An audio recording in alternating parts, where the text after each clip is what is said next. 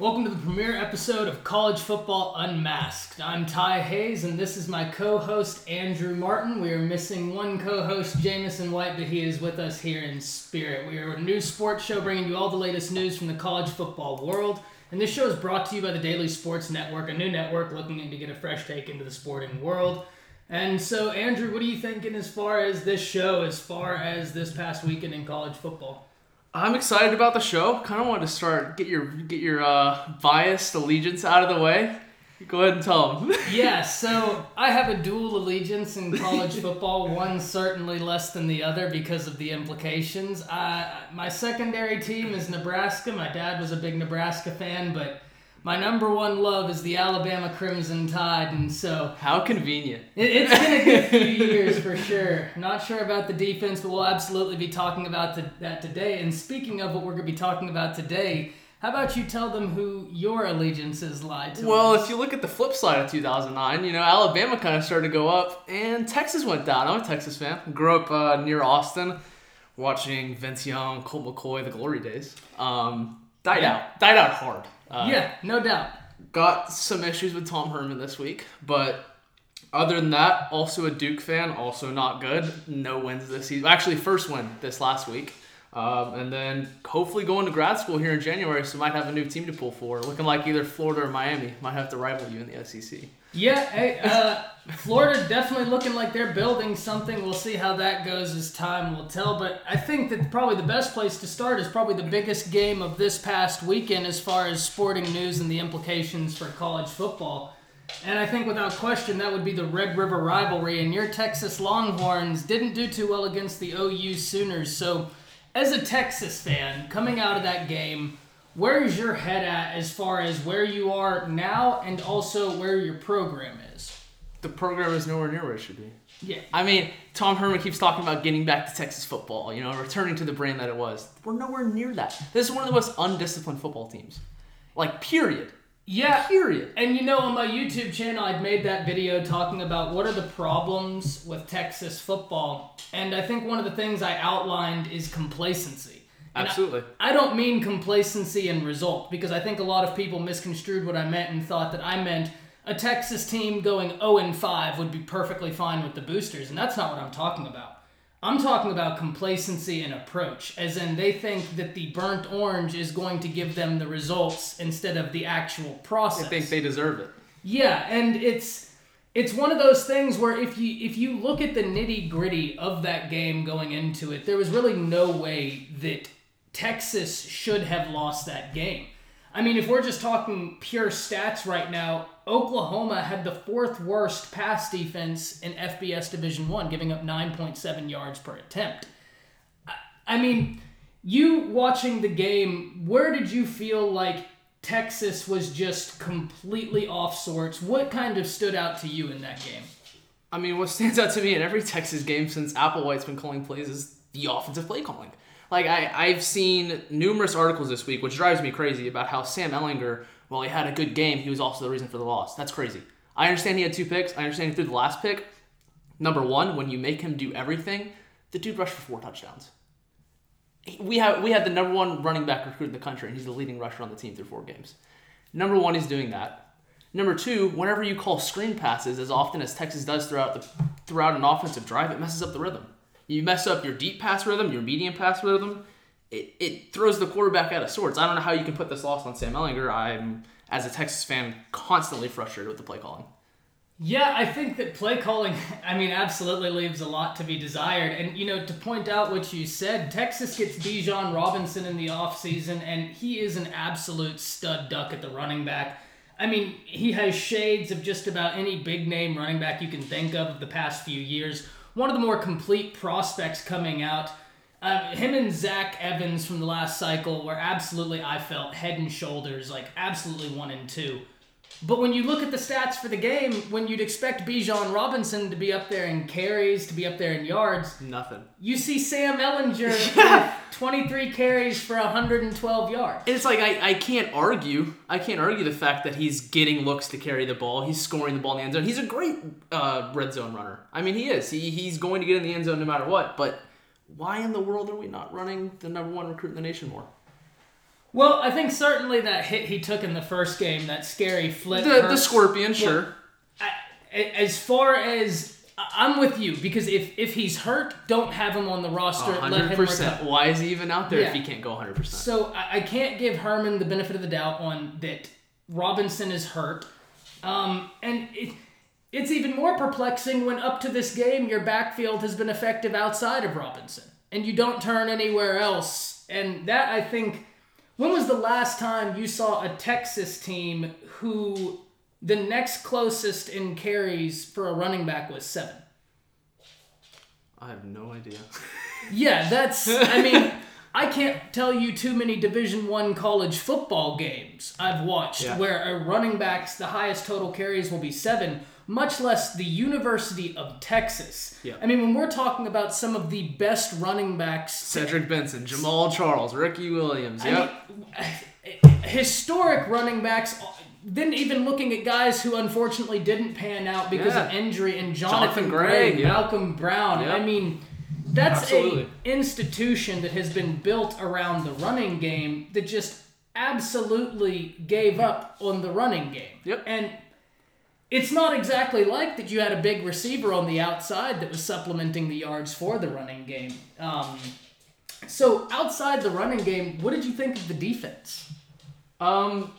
What defense? That was the highest scoring Red Rivalry in history. How many games have they played? Do you know? Isn't it over 100, I think? It's got to be over 100. And that's the highest scoring game? That's insane.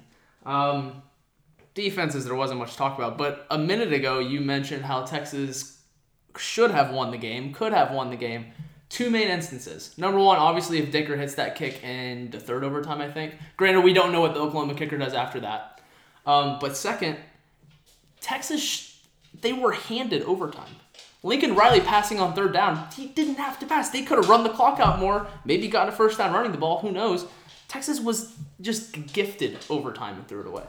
Yeah, and that kind of goes back to play calling, and I think if I had to give Texas as a whole a synopsis of what their problems are, I think culture has to be number one, because I think culture encapsulates complacency. Which starts with Herman. But 2, it's a lack of identity. Sure. Week to week, you don't know what Texas team you're getting, whereas when we look at some of the other teams across the Big 12 even, TCU, we know that they're built off of their running attack. They have been for years. OU is built off of solid quarterback play. Baylor, much the same as TCU, they like to run the ball, and Texas really doesn't have any sort of identity this year, and to me it's hard to be successful without an identity. One of the things that I knew was going to be difficult going into this game for Texas was the lack of production they've had in getting sacks. Yep. And this is an Oklahoma offensive line that isn't exactly vaunted like it has been in years past. I think the most surprising thing when I looked at the pre-stats before the game was noticing that Texas had only had 2 sacks up to that point, but Ehlinger had only been sacked twice. And so going into that game, Texas, which historically over the past few years has had bad offensive line play, this year finally seems to figure out their tackle position. That's going very well. The interior offensive line, on the other hand, is still problematic as ever and needs to be addressed. But going into that game, you had to like Texas's chances on the line of scrimmage, and exiting the game, OU leaves with 6 sacks. Yep. And so I think you hit the nail on the head. You cannot ask for Sam Ehlinger to do much more than he already did. Now, I think I might disagree exactly to the degree of which he is absolved of blame. How so? Do you have a problem with the last pick? Because to me, it was like, I watched the last pick, and sure, it's upsetting. I wish he hadn't thrown the ball like that. I wish he hadn't put it in that spot. But at the same time, holy crap, how much more can he do? You know what, and that's fair. Let me kind of modify what I'm trying to say here, because I don't have any issue with your statement on Ehlinger.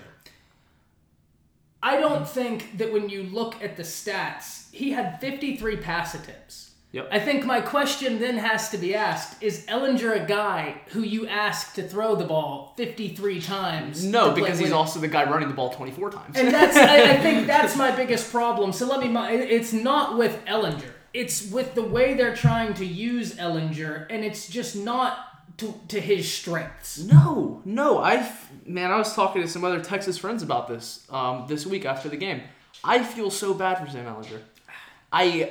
As a Texas fan, I'm so happy he's here, but at the same time, I really wonder what would have happened to his career had he not gone to Texas. I know he's from the area and he always wanted to play there, and that's awesome. I grew up the same way. I would have done the same thing. But, my God, the possibilities are endless if he had gone somewhere else. Yeah, and I think probably one of the most confusing things looking at that game is it was almost like it was being play called as if we were playing Madden. Oklahoma coming into that game, I told you they had the 4th worst FBS pass defense, averaging 9.7 yards per attempt.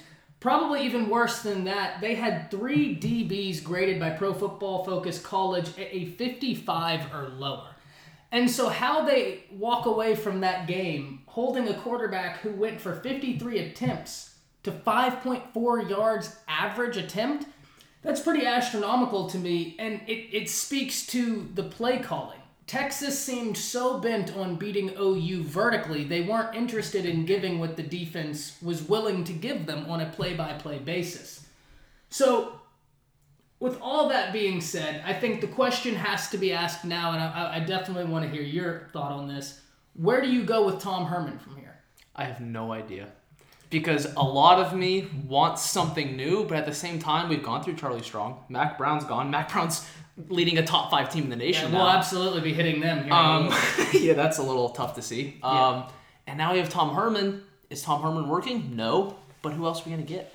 And I mean, I looked at Urban would be great. I personally don't think he's going to be coming back to coaching. I don't think it's going to happen. I think he's settled in nicely at Fox. But he does look natural. I think he likes it at Fox. I think he probably likes the paycheck too. But I looked at the outlook for the rest of the season on Texas. Oh my God! I think we're going 5-4. Really? I think we're going 5-4. So there's no way we don't drop one of the games to Iowa State and K-State the last 2 games of the year.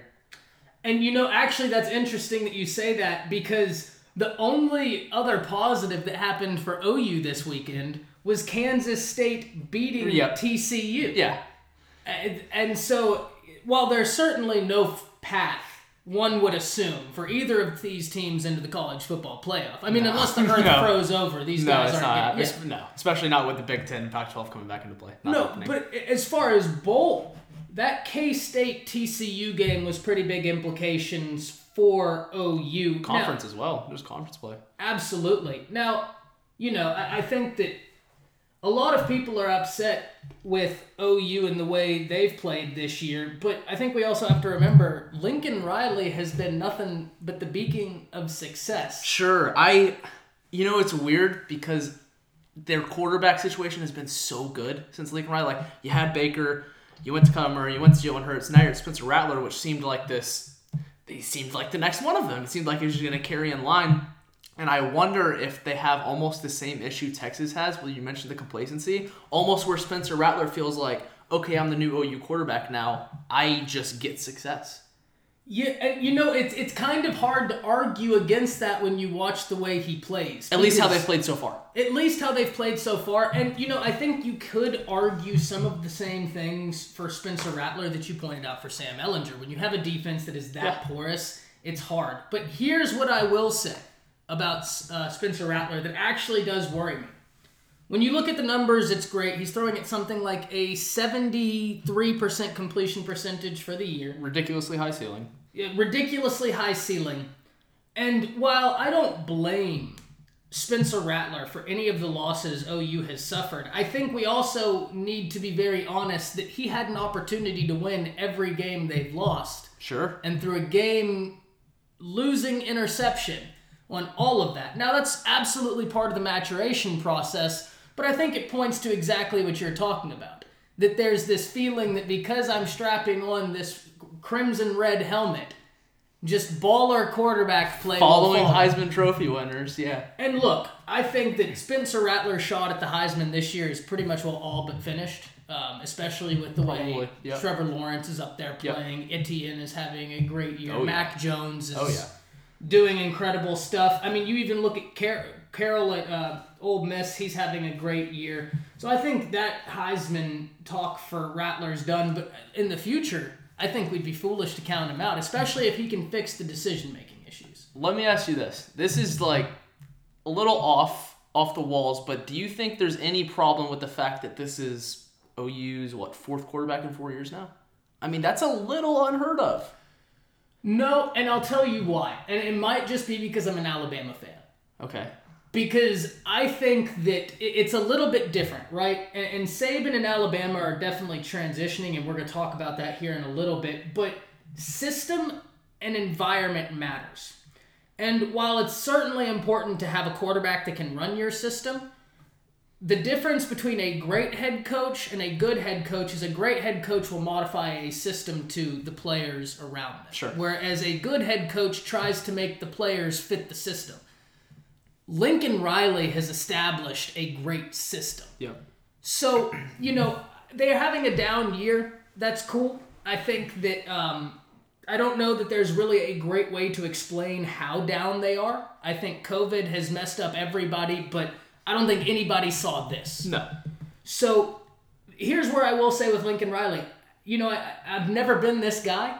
I think he's earned a pass. Oh, 100%. 100%. And even I think you hit perfectly on the 4 quarterback thing, because if there is a coach in the country, I'm going to say, hey, 4 quarterbacks in 4 years, get it done. I'll take Lincoln Riley. And if you try and do that at Texas, oh my God, it's going to be a nightmare. Now, looking forward to Texas, you do have a good quarterback coming up in Quinn Ewers. Let's hope he can stay committed, because Tom Herman's job might just depend on it. We'll see. Especially, I'll believe when I see it. Yeah, especially with Billy Bowman decommitting. But you know what? Let's stick with the theme of upsets for this week, because there were 2 others this weekend, and they happened in the SEC. Florida fans, I know this is going to be hard for you to hear, because I've been hearing you chirping all week long on Twitter. I made a video talking about one of y'all's recruits and how good he was, but to watch out for Saban coming and getting him. And, of course, I heard from you there, and it was all in good fun. But I'll tell you what was not in good fun this weekend was Kellen Mond stomping a mud hole in that Florida defense. So, I mean, Florida's number 4 in the country going into that game. They lose to number 21 A&M. And, I don't know how you felt about A&M last year. I think they finished the year with 4 or 5 losses. They're just always the team where it's like, y'all should be a lot better, but this is a weird comparison. They're almost the Cowboys. It's like, on paper it looks great, but is it actually going to work? You want to know the difference between them and the Cowboys, though? What's that? The Cowboys play in the worst division in all of football. Oh, yeah. So, and in SEC, there's no room for error. There's no room for error, but specifically think about, we'll take last year, for instance, talking about A&M. They played Clemson for their out-of-conference game. That was a loss. They lost to Alabama, and that was an all-time great Alabama team last year. I know it didn't finish in, stats and records. But it's Bama. But it's Bama, and if you look at the way that team was built, and I always point people to that LSU game because that was a incredible game. Joe Burrow cementing his legacy in that game and ultimately pushing it over the top. But A&M last year, they lose to Clemson. They lose to LSU, who is all-time great. They lose to a great, all-time great Alabama squad. Yep. Already right there, they're at 3 losses, and we're talking about them as maybe not being a top 25 team in the nation with 3 losses. So I had them going into this year as one of the better teams with multiple losses last year. Now, this year, they already start off, they drop 2 games, but they go into number 4 Florida and handle them. So how do you think this ends out for Florida moving forward? And also A&M, where are each program at? Starting with Florida, I don't think it's bad. I think it's actually a great learning opportunity. First of all, they had to play in a super difficult environment. It's the first game of the year there's actually fans they're having to play against, so it's a lot different. Freshmen have never played against a real college crowd, so that was a much different environment for them. Also, A&M's on the other side of the conference, not going to impact them super hard in SEC odds. Yeah, I think that's important. Yep, great chance at running the table. Also, the only thing I see that could trip them up, possible trap game the last week of the season against Kentucky. Week before going to Knoxville to play Tennessee, Kentucky might be a trap game. Other than that, they only dropped to, I think, 10th in the country, right? I think so. I think they're 10th in the country, so they only dropped 6 spots, and I think it's very reasonable they run the table. Here's the question, though. looking at Florida moving forward, what do you think Florida does against Georgia? That's difficult, but I was thinking about this when I was looking at our script earlier. I have no reason as of right now, but I think they win that game. I don't know why. I just look at it on the schedule and I think Florida win. Well, to your credit, here's what I will tell you. As an NFL fan and as a football fan, Florida has one of the most intriguing players in the country on their roster to me, and that's Kyle Pitts. Yep. I mean, every time the guy gets the ball, it's electric. He just always seems to be in the right place at the right time, and him and Kyle Trask have a great rapport. And if you look at the production from each quarterback, you'd have to think that this was a pretty good game. Kyle Trask, 23 for 32, 312 yards, 9.8 average with a 92 QBR. And Kellen Mond, 25 of 35, 338 yards, 9.7 average, 3 touchdowns with a 94.7 QBR. Yep. So quarterback play certainly wasn't the issue there. Nope. And, you know, I think that it was surprising for a lot of fans to see, given that A&M had just coming off a game where they gave up 54 points. Yep, I was going to say that also. On the A&M side, great bounce back. Also, a couple interesting stats. First top 5 win for Jimbo at A&M. That's probably not super surprising. I didn't realize that. That's a good one. Here's a little bit of a crazier one. First top 5 win at Kyle Field since 2002. 2002. That's right, because the Johnny team walked into Tuscaloosa and handed Bama that loss. They have not won at Kyle Field against top 5 team 2002. So I think this is a great momentum piece for them. I really like this A&M team. This feels like the year, because you mentioned earlier, they don't have to play Clemson. They don't have to play Bama. Well, it's a much easier road. I think that helps them a lot. The only thing I'm worried about, at the end of the year for running the table, they have to go to Auburn and to Tennessee. That's a little tough. And also at the end of the year, who knows how many fans are going to be in attendance. That's true. And, you know, the fans thing, that's a weird one for me, right? I didn't know how I felt when Mullen said that. To me, it kind of was a stooge move by Mullen. Yeah. And the reason is I get it's a COVID year, but you're used to packing a stadium full of 100,000 plus. I felt the same way when I saw his comments, but at the same time, I was thinking, like, you know, I get it. Like, it is... That's fair. It sucks because that's not the case this year. All the games you played have been no fans. You haven't had to deal with that environment. And then you come in and it's like, all right, well, this is different. And it's also A&M. That's a this different changes everything. Yeah, because, I mean, whatever percent was allowed to A&M is like 70,000 people. Like, something stupid. Now, outside of Kyle Trask, you know, it was a little bit perplexing.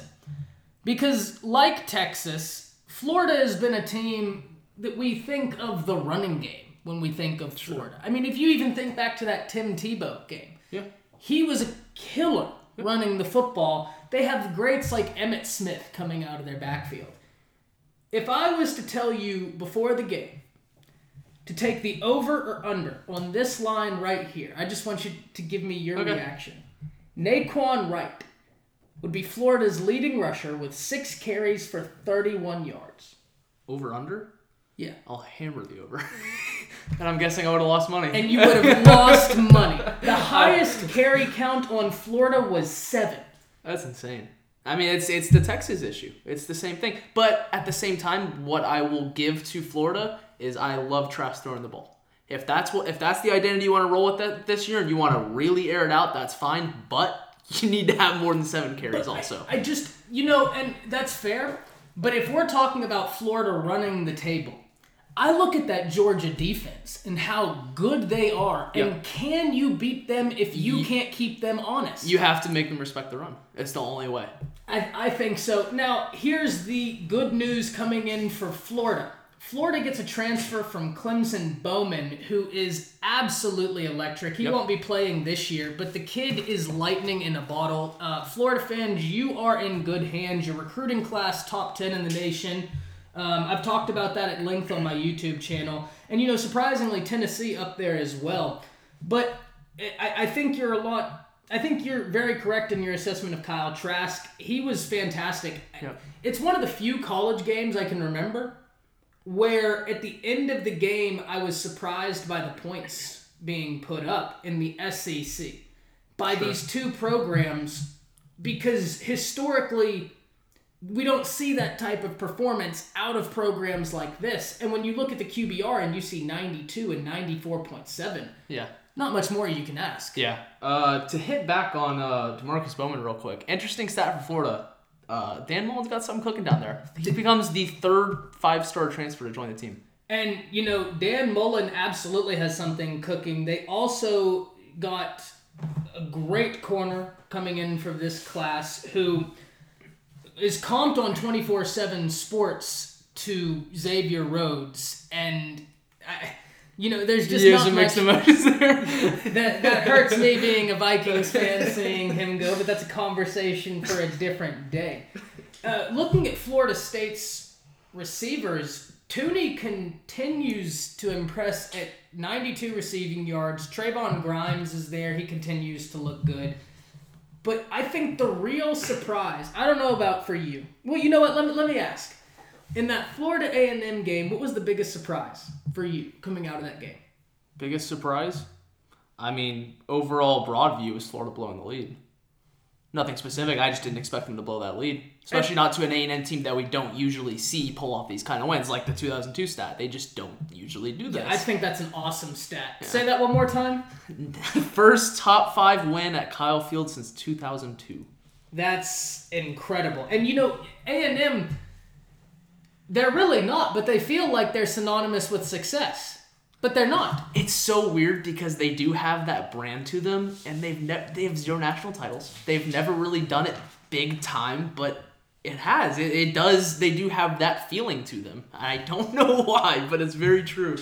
I have 2 surprises coming out of that game, and both of them negatives for Florida's defense moving forward. Yeah, the defense worries me. The defense is worrisome. Are you going to hit on time of possession? The time of possession was nuts. I'll let you take that because it's almost crazy that this game was as close as it was. It is. Whenever you look at the stats, it's like, how did this even... Yeah. When you break it down, and I'm going to break down 2 of those right now before passing it to you. A&M's running back, Isaiah Spiller, had 27 carries for 174 yards and 2 touchdowns. Their leading receiver went 9 receptions for 151 yards and 2 touchdowns. And then we haven't even talked about time of possession. What was the time of possession difference? I believe they beat it. They had A&M, or they had Florida by 10 minutes. I think they had Florida by 10 minutes and had almost 100 more yards. Yes, which, speaking of the Georgia game, if you were going up against that Georgia defense and you're being dominated on time of possession, that's not going to work. That's not going to work. It's just not going to work. If you're having to stay on the field that long on defense, and then you're saying, all right, Trask, can you just go score points in like 2 minutes, please? Because we can't get off the field. Yeah, and you have to stay balanced. And that's my biggest worry. Now, Florida as a bright spot for you, here's something I've noticed, and this isn't just me being a homer for Alabama. I think this is a real thing to just kind of build off of.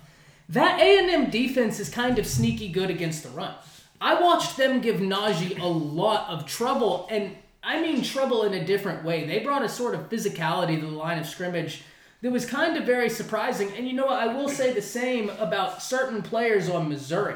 Missouri was very impressive defensively, not as a whole, but specifically Bolton, their middle linebacker.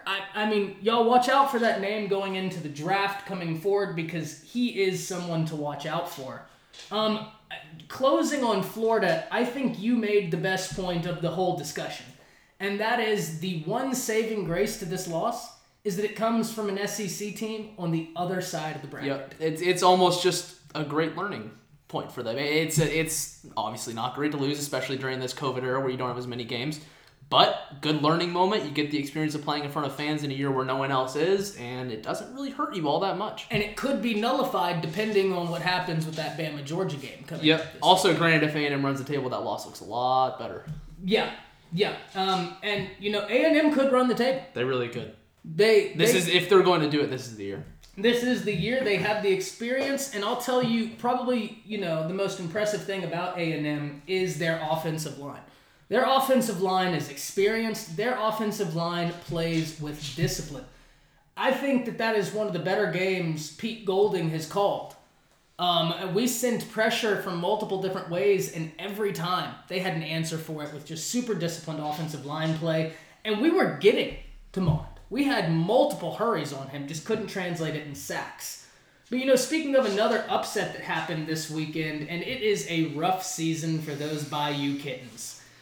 They are, the Bayou Bengals have turned into the Puddle Kittens this year because there's nothing intimidating about them going forward. So you said we're going to go into another upset. Is this an upset? I mean, I get it. They're defending national champs, but oh my gosh, they're just not that good. I think that you actually hit the nail on the head because as I was writing this, I actually thought to myself, I think that there are people out there, myself included, you, and I think even some of the listeners that could argue that this game wasn't an upset if you were looking at LSU with realistic expectations. And when you say this, I've gotten a lot of pushback online from LSU fans, and I have to tell them, y'all had the greatest college football season ever. Oh yeah. With maybe the best quarterback ever. Maybe the best quarterback ever. Nobody calls you crazy if you say Joe Burrow is the best college quarterback of all time. Nobody bats an eyelash to that statement.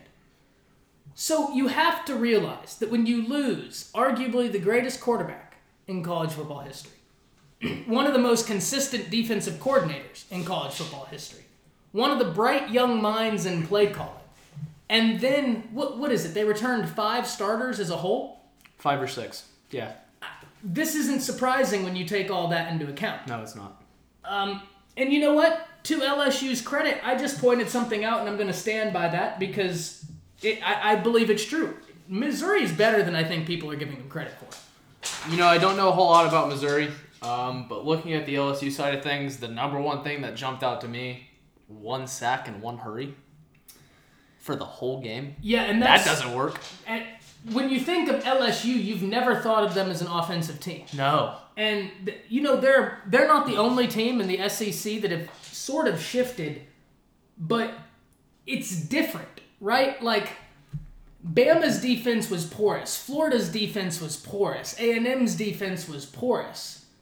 LSU's defense was bad. And, granted, Alabama's defense, was bad against Ole Miss. But LSU's defense has been bad every game this year. And, I think another interesting stat from that one. LSU's best rusher, 9 carries for 38 yards.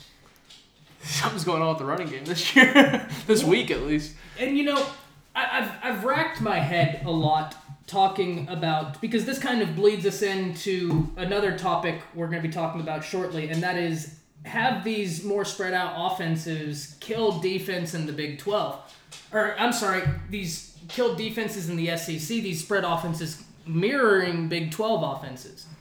And while it's hard for me to argue that they haven't, the only thing I will say in its defense is that it's hard to play defense in this era. The rules are bent to an offensive game. Absolutely. And we're on a limited offseason with COVID. Sure. That's the only thing in defense of defense I can say this year. Especially with the COVID. That's where the biggest factor is to me, because if we come into next year, no COVID, let's say everything's fine, we got full stands, full season, everything's back to normal. If this is still an issue, then I'm going to look at it and be like, all right, this conference is transitioning. This is just the new style of football. Because it's already happened in the NFL. Yeah. It's already, if you're talking about rules, the NFL is already way more tailored to offenses now. And it's becoming more so in college. But if we see the same thing next year, I will fully buy in. I agree.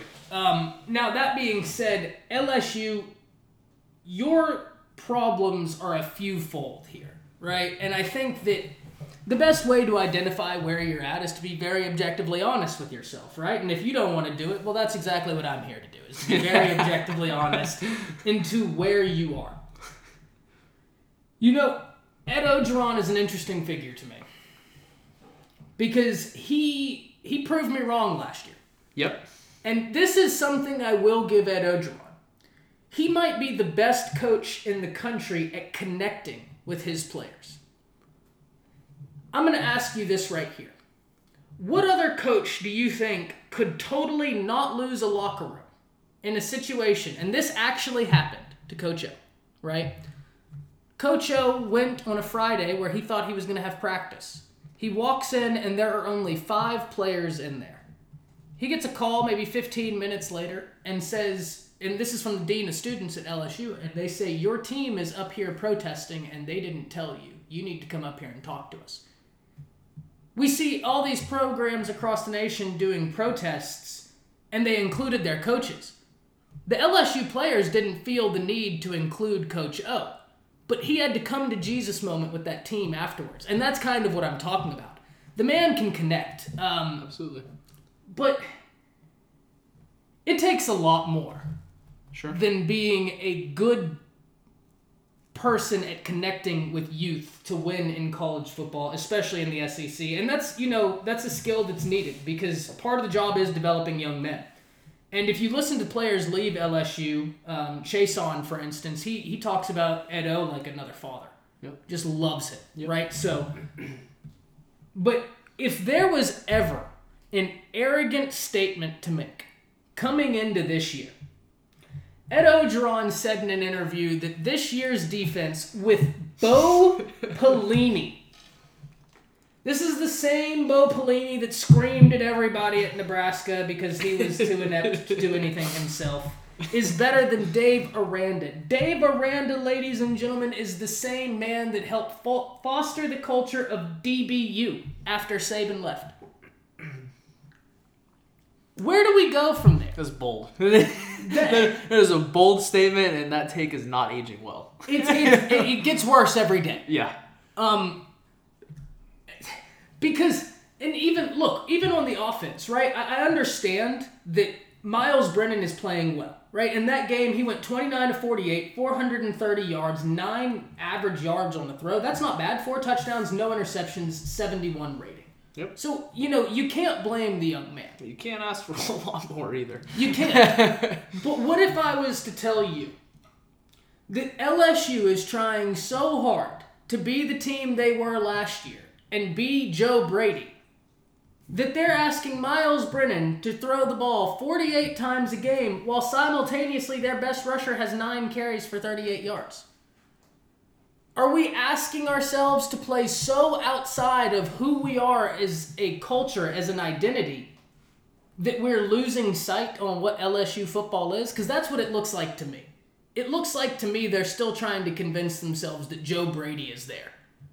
What do you think on that? I think, sorry LSU fans, this year is a lost hope. I think pack it up, accept it. If you're going to have a year like this, be happy it happened this year because maybe an asterisk mark season, whatever. You can look past it. And you're coming off of the greatest season all And you're coming off the year. You can just call it a hangover. It's that simple. You can just push it aside, call it a hangover. Hey, we'll be back next year. The outlook for the rest of the season, you can tell me if I'm crazy. I think they're going to lose like 5 games. And, well, I think to your point, it's not going to get any easier. In No, fact, it's going to get worse. The easiest part of their schedule Exactly, is where it's they going were to at get right worse. here. It's going to get worse. They have Florida next week, then South Carolina, Probably Auburn, Bama, Loss. Arkansas. I think they can take Arkansas. I think they got Arkansas after a I 5-game skid. I hope they can take, and I think South Carolina will be interesting. I think Florida looks to bounce back next week Absolutely. against LSU. That's going to be a statement Yep. for Florida I agree. and Trask. 100% agree.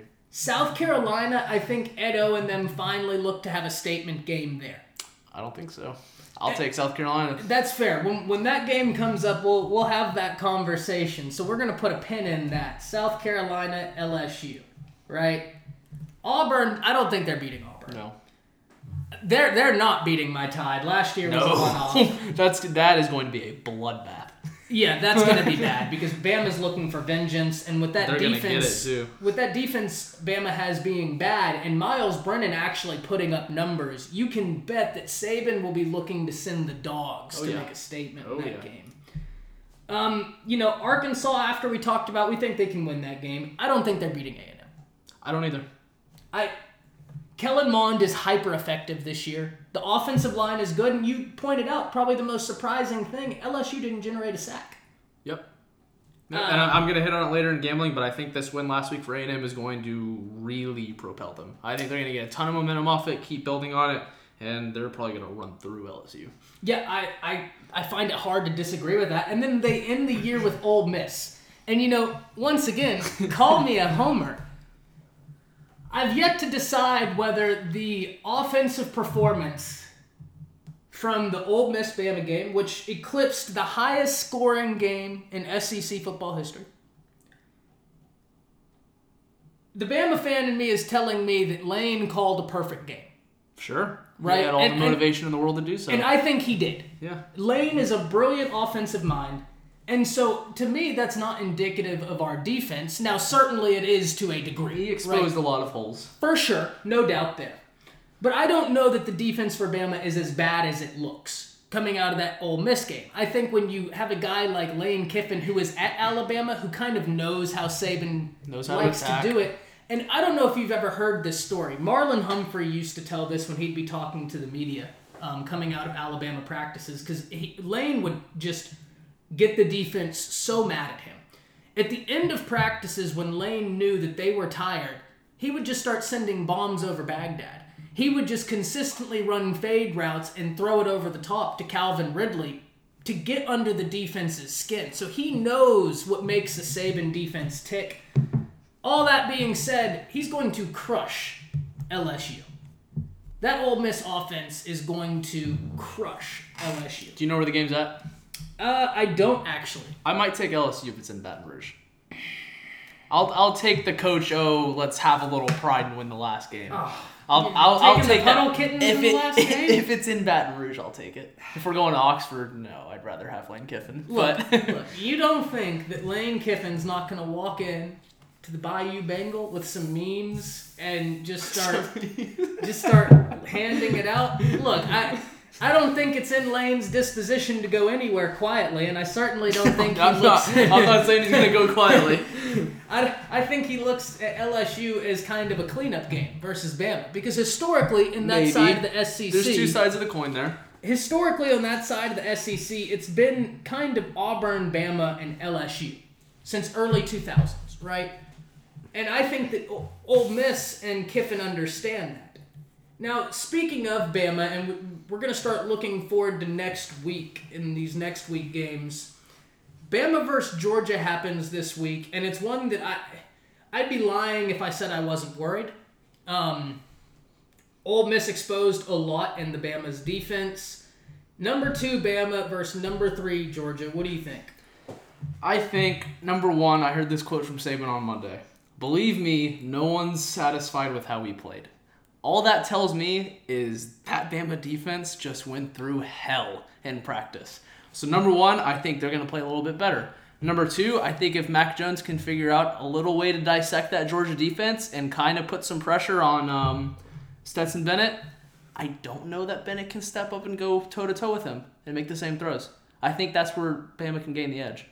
You know, I heard some people talking about Mac Jones being nothing more than a game manager, and I kind of want to push back on that because I think you have something. No, I will absolutely push back on that. I think Stetson is a game manager, and I think what he has done so far is hold off and kind of not mess up what they're doing at Georgia. And on the other hand, Mac Jones has stepped up. You know, and there's some YouTubers that I think make phenomenal content just super great college football analysis. And for the first time in a long time, I kind of had to disagree with the take because they were saying that anybody could go and play quarterback for Bama with those receivers. And, you know, I think the text I sent to you on Saturday kind of encapsulates the difference in Mac Jones and Sam Ehlinger, and it's exactly why I disagree with people saying that anybody could step in and play quarterback for Bama.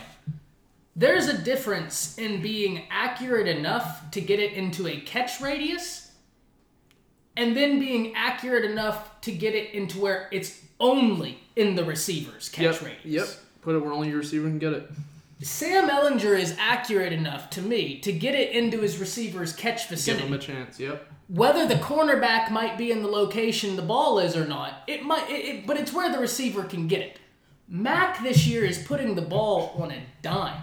I mean, he is second in the country, I think, right now in 20-plus yards downfield completion percentage. He's number 1 in the country in quarterback rating right now. And, I'm not going to argue it's not easier when you have pound for pound, and you heard it here first, pound for pound, the best player in college football, Jalen Waddle. That certainly makes your day a lot easier. Yep. So, we know that the Georgia defense is number 1, right? But do you think that Georgia offense can kind of take control of some of the things Bama has shown as deficiencies? See, that's where I'm struggling at. I think if the Bama defense steps up enough to let Mac Jones set the tone in the game, I don't think Stetson Bennett's going to go throw for throw in Bryant-Denny against Mac Jones. I don't think that's happening. Also, another stat for you. Saban 5-1 since 2007 against Georgia. Won 5 straight. 5-1, and if I'm not mistaken, he this weekend became either 20-0 or 21-0 against former assistants. He has never lost to a former assistant. Didn't know that. Yeah. Didn't know that. But I all these points I'm making for Bama, I'm still going to go the other way. I'll take Georgia. I like taking the underdog in this. I don't know why. I just think if the Georgia defense can hold them in the game, keep them in striking distance till the fourth quarter, they have a chance. I have 2 keys for this game. Because I've gone back and I've watched every Bama game up to the Ole Miss game. I don't know if I want to rewatch the Ole Miss game because it hurt a little bit of my pride. Because the Ole Miss game kind of exposed a lot, right? And it was more about Lane kind of knowing how to attack the defense than I think it was relative true weaknesses within the Bama defense. So my 2 keys. First, the Georgia defense has been phenomenal at stopping the run. Bama historically is something crazy like 58-0 when they can run over 100 yards. Okay. Can Najee Harris and Brian Robinson get to 100 yards? I think so. That's my first question. I think Najee, yes. Because if they can get to 100 yards, it's going to be very hard to stop the guys on the outside. Absolutely. And you know, everybody was happy when you have Jerry Jeudy and Henry Ruggs leave, and then they see the kid from Canada, John Mechie III, stepping up, catching 83-yard dimes from Mac Jones all over the place. So the receivers on the outside are certainly problematic for Georgia. And you know, Georgia got attacked some by Tennessee this past weekend. Yep. And I think Bama will look to replicate that. My second key, and this is actually for Georgia to attack Bama.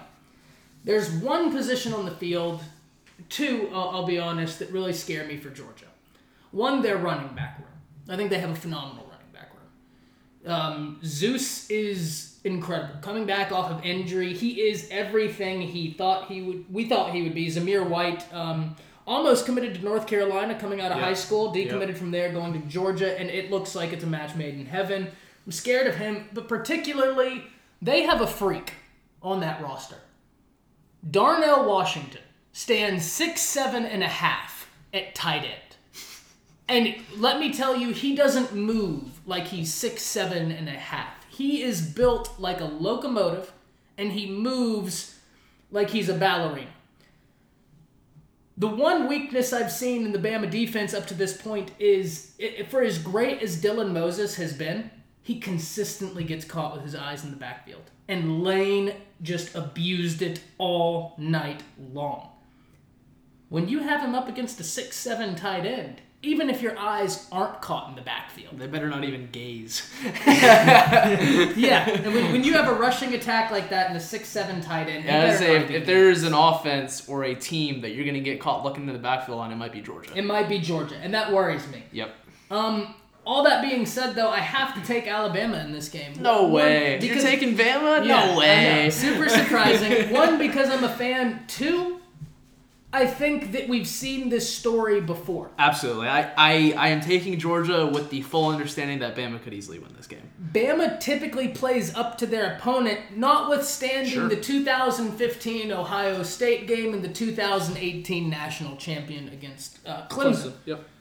Typically, they play up to their opponent. I think the Bama defense, nobody can be happy with how that performance was. No, that's why I think this practice week was hell, and they will play with a little bit more pride. Did you see Twitter? I did not. After that game was going? No. Oh, man. It is not a good day to be Pete Golding in Tuscaloosa, Alabama. People are calling for his firing, and I don't know if you saw. I think maybe more than anything, because I know how it was when I was in a locker room, right? You wanted to impress the older guys, and specifically the guys that came before you. Sure. When we'd have guys that had made it to college football in our high school locker room come back, man, when they came back to watch a game, we wanted to show out because we didn't want to disappoint them. Yeah, it's extra motivation. You hopped on Twitter Saturday night, and these Bama alum were not happy at the state of Alabama football. And, you know, I can't blame them given the fact that they gave up 600 yards of offense. They couldn't stop the run. They couldn't stop anything. Ole Miss was 4 of 4 on fourth downs. When was the last time you thought you'd hear a Saban defense being 100% fooled on fourth down? Not often. I don't think not in the modern ever. era. I don't think not ever.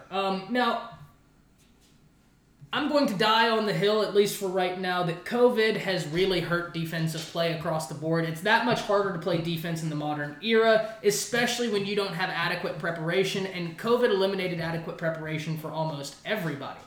So that's kind of where I hang my hat on. I do think, though, that this Bama offense is so balanced. They are. That they will find ways to attack. It's a very balanced attack of, all right, pick your poison, because whichever way you go to stop us, we'll go the other way. We'll go be the other just way. fine. And, Steve Sarkisian, I think, isn't getting the respect he deserves this year. Think about it. In that last game versus Ole Miss, they didn't go over the top. They were very underneath anything the defense was willing to give. Sark was willing to take. And as soon as you come up a little bit, we'll drop it over your head. Now, Lane, to be fair, never came up. Right. He forced his defense to stay back, and that was a good way to attack it, except we saw that they didn't stop Bama but maybe one time all night. Right. Mac was almost flawless. So I think that the keys for this, can they stop Darnell Washington, the freakish tight end? Can they rush for over 100? And can we get some Bama sacks? We've talked about on my YouTube channel Will Anderson, freak freshman, and he's got plenty of quarterback pressures, but nothing is translated into hardcore sacks.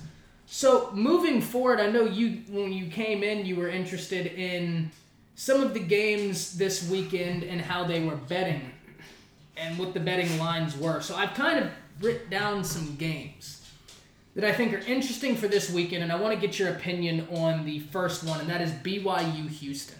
BYU Houston from a gambling aspect? Yeah, let's hear it from a gambling aspect. I'll take BYU -5. I think they cover the spread. The main reason I say that is because they have 4 games of experience. Granted, Houston is a great team. They're coming in with a great coach. But 1 game of experience, they're not fully at game speed yet. They're not at that full level of conditioning that BYU's at. So I'll take that along with a loaded offense. They're going to score plenty of points to cover -6. Also, 13 sacks through 4 games. I'll take that all day. So I love BYU in the Houston game. That sacks total is at just nutty, right? I think that speaks to why they're so successful. In this modern era of defense, sacks are king. Yep. It's got to be. Now, call me a contrarian, but I'm here to rain on the parade a little. Okay, all right, that's fine. I actually have this as a little bit of a trap game.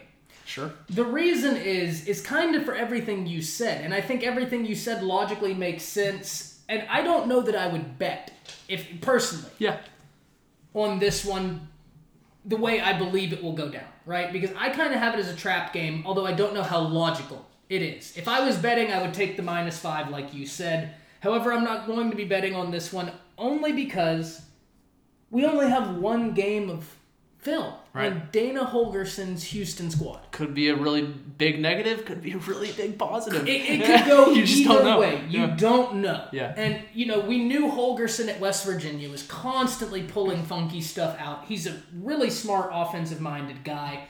I look for him to do some funky stuff against BYU because he's got nothing to lose. I mean, at this point, he's already been out of so many games, missed so many games, and you're coming back for your second game against a ranked opponent. I mean, you throw the book at them. I actually think that could be a little bit of an upset game for this weekend, but I do have to admit, if I was inclined to bet on it, I think the smart money is -5. I think everything logically speaks to BYU winning this. I don't really have a for sure reason why I think they wouldn't. The next one I have slated, I don't know about you for betting. To me, the LSU-Florida game is interesting. We kind of hit why earlier, because Florida looks to rebound. And what is LSU going to do? They're not. I don't know the line for this game, but the money line is probably stacked heavily against Florida, so I probably wouldn't take the money line. Spread, if I had to guess, I'd say 11.5, 12.5. I don't really love that return. So if you're going to bet on anything, maybe over-under, but I'd rather stay away from it. Florida's going to kill them. But betting, I just don't love the return on that. Yeah, I can't blame you on that. I will say this, though. I have Florida winning the game. Yeah, absolutely. Me too. I think... Easily. They need the bounce back. They're going to get the bounce back. And they have to establish a running game and look for this to be the game they do it against. because it's LSU. Everybody in the SEC wants a piece of LSU this year because of last year. Yep. And it just happens, LSU, that you happen to be not very good the year that everybody wants to punch you in the face. You hate to see that. You hate to see it. So what's your next game to watch out for as far as betting goes this week? Lock of the week, A&M 6.5 versus Mississippi State. Here's your crazy stat for the week. Gotcha. Mississippi State. Guess how many times they threw the ball last week? How many times? 70 times, and they scored 2 points. They threw the ball 70 times, scored 2 points. A&M's coming off their first top 5 win in the Jimbo Fisher era. Hammer 6.5. Hammer it. A&M is winning that game easily. A&M winning the game. So, this kind of bleeds into what we were talking about earlier. And is the Big 12 style offense killing SEC defense? And week 1, you saw a lot of pundits point to Mike Leach and KJ Costello come in there and just sling all over LSU.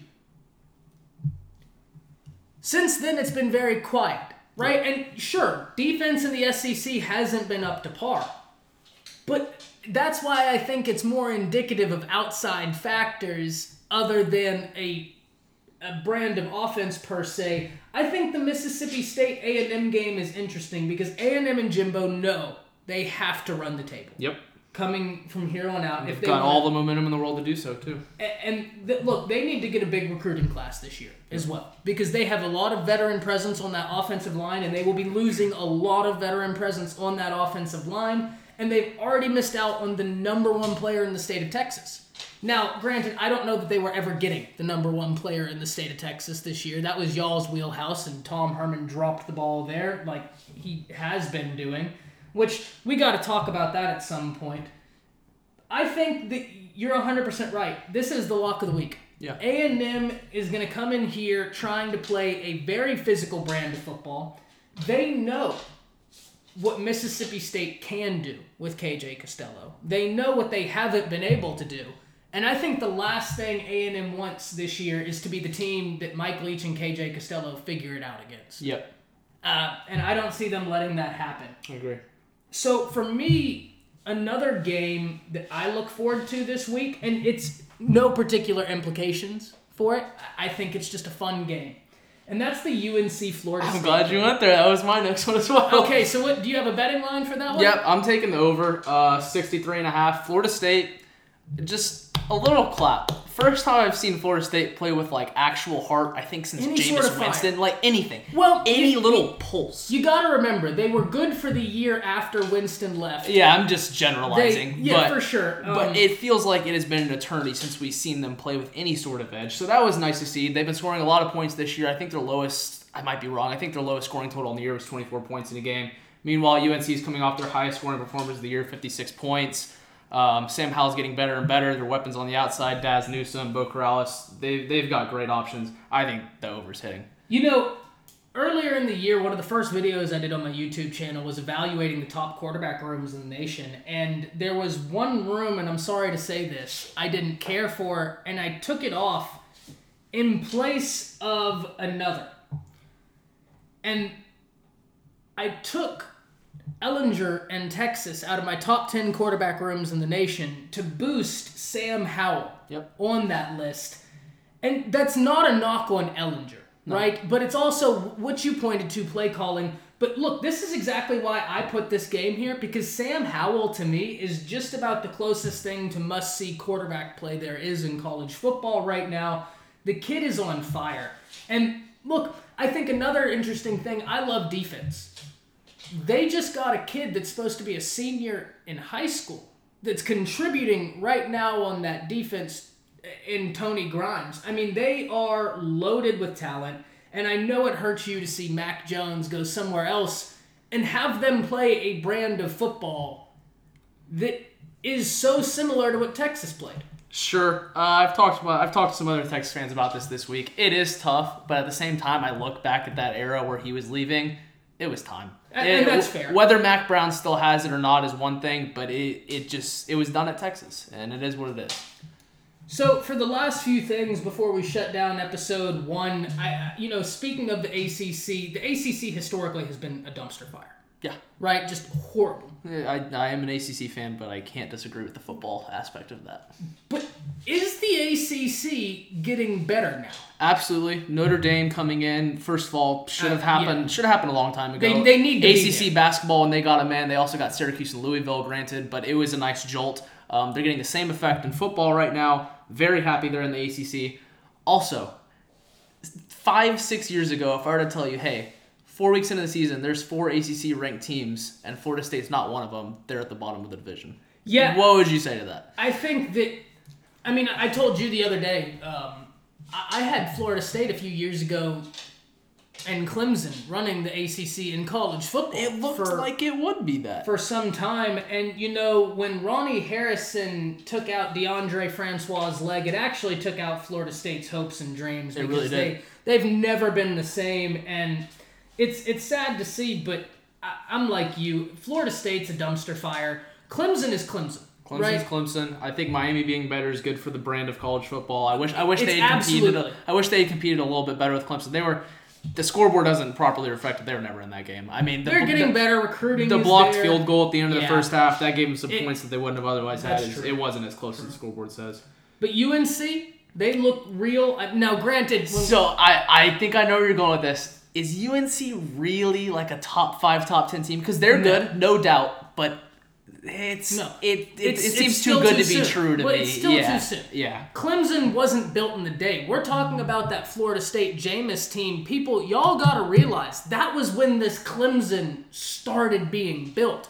We're talking back with C.J. Spiller, Taj Boyd. This wasn't something Sammy that happened Watkins, overnight. DeAndre Hopkins, yeah. And this is the beginning for UNC, but Rome wasn't built in a day. No. And they're staring at Rome. And you can see how it's been transitioning the last couple years in Mac Brown. As a Duke fan, pains me to say it, but Carolina's getting good. Yeah, and I think as the last little bit to end this segment on, to end our premiere episode, because we've been talking about some gambling, and COVID kind of wrecked everything from a financial aspect in college football. Sponsorships went out the window, because how are you going to sell a sponsorship when you don't even know if people are going to be in the stands? Yes. You don't even know if you're going to put the product on the field.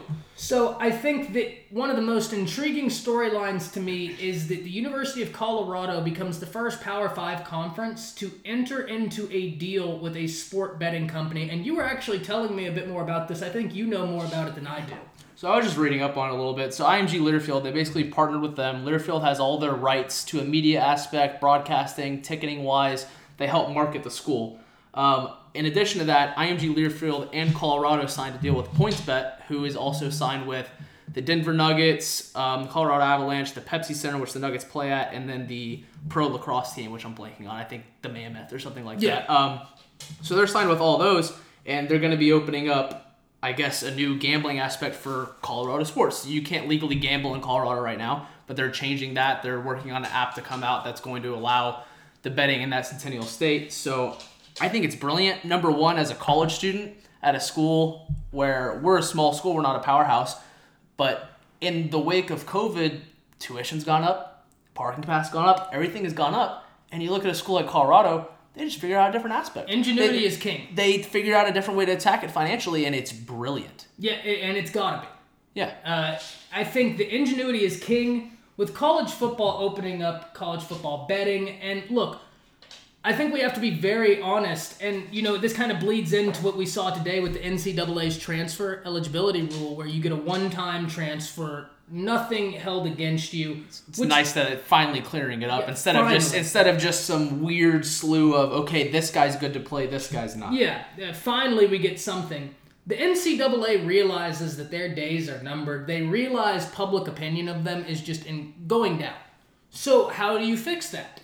Sports betting is the hot new thing.